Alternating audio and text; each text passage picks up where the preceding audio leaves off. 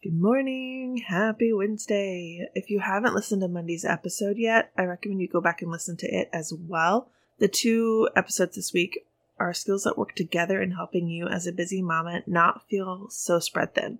So they go hand in hand. Today we're expanding on Monday's 3rd tip on learning how to say no and boundaries. Today we're going to talk about setting those boundaries. So get ready for some pretty challenging things today. And if you haven't joined the community, make sure you go hop in there. We've got announcements every time a new episode is out, and it's just a great community to build and grow in who you are as a mama, to learn new things, and to just have that support and community.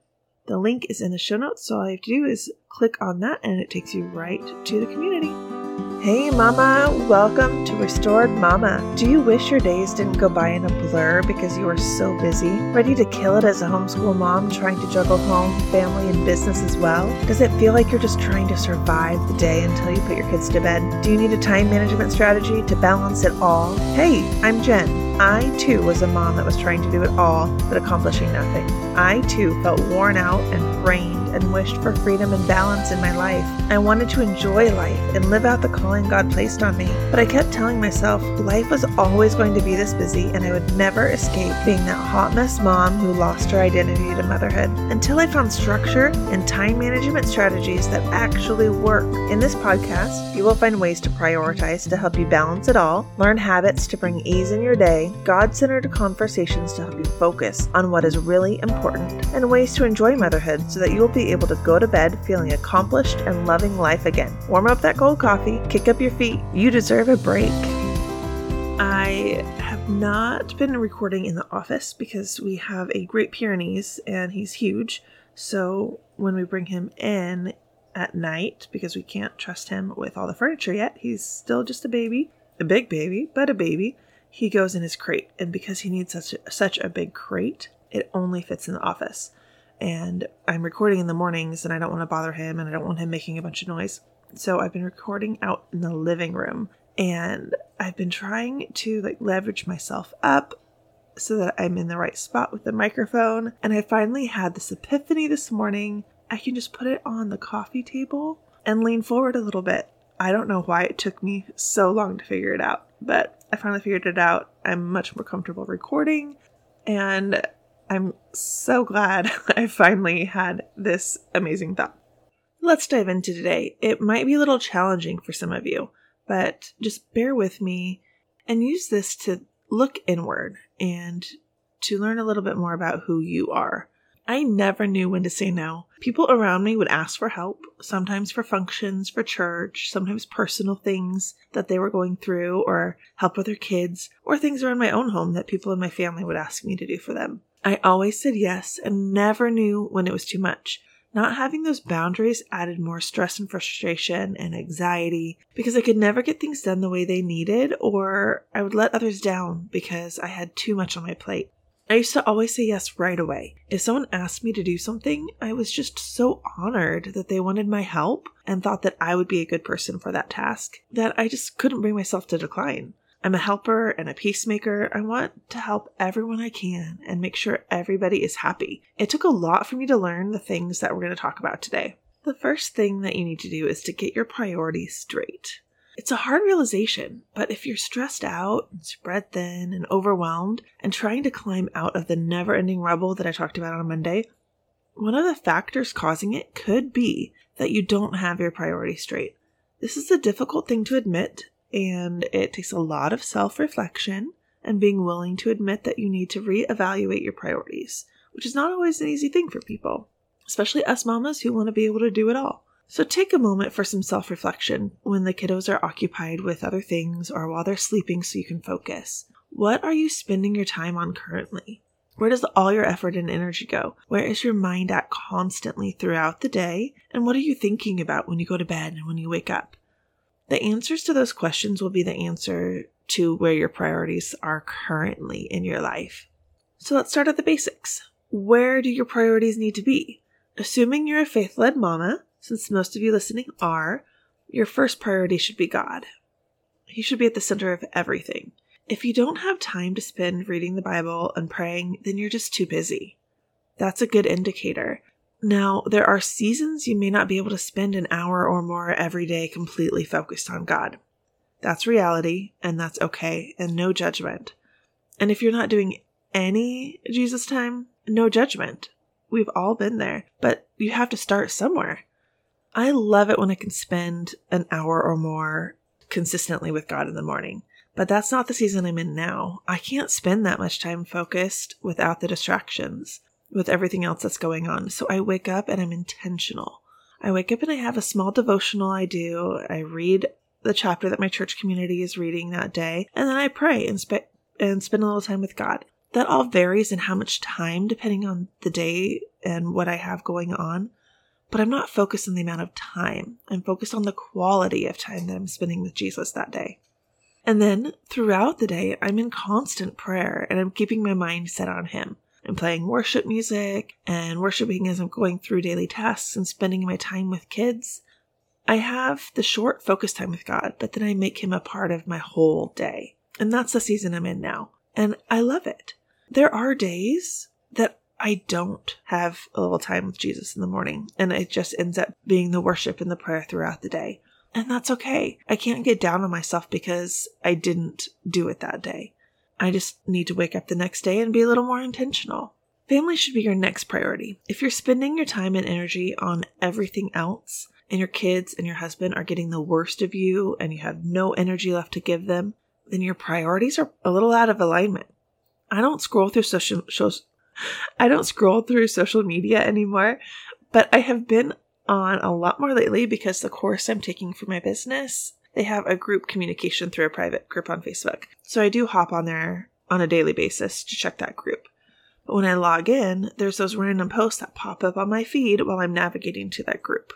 And then, we have the community group on Facebook for Restored Mama. And so I am on there a little bit more frequently now than I used to be, but I still am intentional so that way I'm not scrolling through everything. But I saw a post that someone had made asking how much time people spend on betterment for themselves in a week, like working out and learning to better their skills, not betterment as in spending time with family and all those other things that could be included, but more like learning new skills and working out. They spent up to 25 hours a week on that, not including their businesses that they own. They were concerned that they weren't spending enough time on that. So when I read that, it got me thinking, it is important to better your skills, to learn and grow, but when you do spend time with your family, if that is all you're focused on, how are you going to enjoy that time? The days are fleeting, and before you know it, you and your husband will be old and gray. We're already gray. And your kids will be off with their spouses and their kids. You only have so many days with them here. How do you want to spend it? What is really more important than quality time with your children as they grow up? What's more important than enjoying moments with your spouse that God gave you? If you don't have the energy or time to enjoy that time with your family, you're too busy.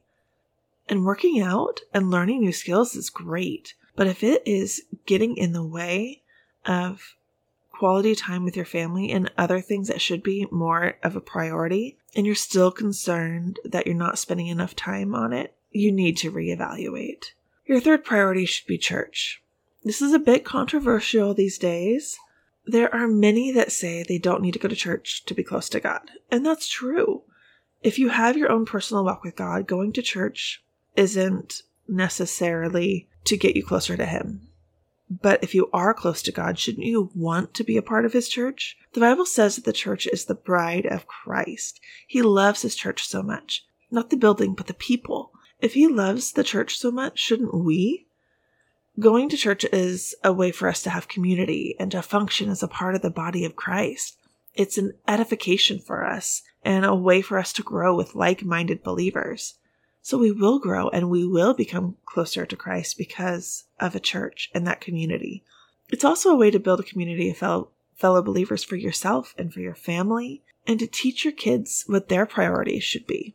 So you have your top 3, which is God, family, and church, and then everything else should come after these. If you put these 3 things ahead of everything else, it may not make sense on paper, but God will make a way for all the other things to come into place.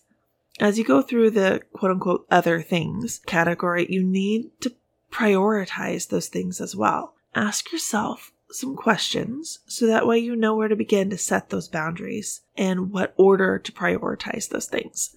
The first thing you should ask yourself is, what value does this add to my family? Because family is a top priority, if something isn't going to bring value to yourself or your family, yourself is included, because if mama is worn out, it affects the whole family. That shouldn't be a priority if it doesn't add value. So let's go through some of the basics. Dinner. Dinner is a priority because the family needs to eat. Let's dig a little deeper. Dinner at the table so the family can connect. Planning the dinner will help the budget, so that way the family's money will go a little further than if you didn't plan and you ate out all the time. And then we've got grocery shopping. Big priority, because if you don't grocery shop, you can't make dinner, and then the priority of dinner won't happen. There are ways to make grocery shopping easier, less time consuming, but it still has to happen, so that is a priority. The budget. If you don't budget, then your family won't have the money it needs to pay for bills. Or if you have a lot of extra money, wonderful for you. You'll be wasting that extra instead of putting it towards important things, or saving for the future, or saving for your kids' college or wedding, or even just saving for travel and fun or retirement. Work. Work is a priority because you need to make money to help support your family and pay for bills. But the thing with work is, if it is causing undue stress and taking crucial time away from your family and draining your energy so much that you have nothing left for your family, then that job should probably be reevaluated. This is a touchy thing though. Sit and pray about it. Don't make any rash decisions just because I said if it's taking time away from your family, you need to change it up. That's not what I'm saying. See what God has for you. Maybe it's a different job, or maybe you just need to set some boundaries at this current job. Whatever it ends up being, ask for some clarity from God on this one. Work should not be cutting into your family. Family should always be a top priority. As you work through all the different priorities, list them out in order of importance. Then, as the new things come up, see what category they fit in. If they don't fit in your top priorities, but they fit in some of the others, if it isn't going to be taking important time away from those top priorities, then say yes. But maybe if it isn't going to fit in those priorities and you know it's not something that God is asking you to do, it might be something you need to say no to, or a not right now to. Learning what your priorities are is a crucial step in being able to set those boundaries. Once you have priorities set, you need to work on saying no. Is saying no hard for you? It was really hard for me. I thought if I told people no, I can't do that right now, they wouldn't want my help again. Like I said, I'm a helper. I want to help. So I thought they wouldn't want my help again, or that I would be letting them down. It's time to shift our perspective on what saying no actually means. So what does saying no mean? It means more time for the important things for you. It means opening up an opportunity for someone else to use a gifting that God has given them, and it'll bless them instead of being a burden for you. So you saying no actually opens up the door for a blessing for somebody else. My aunt made a statement when we were talking about boundaries that said what I was thinking perfectly. She said, boundary setting is crucial to the maintenance of the family's business as usual. And I really liked that. It's important for kids to have consistency and expectations.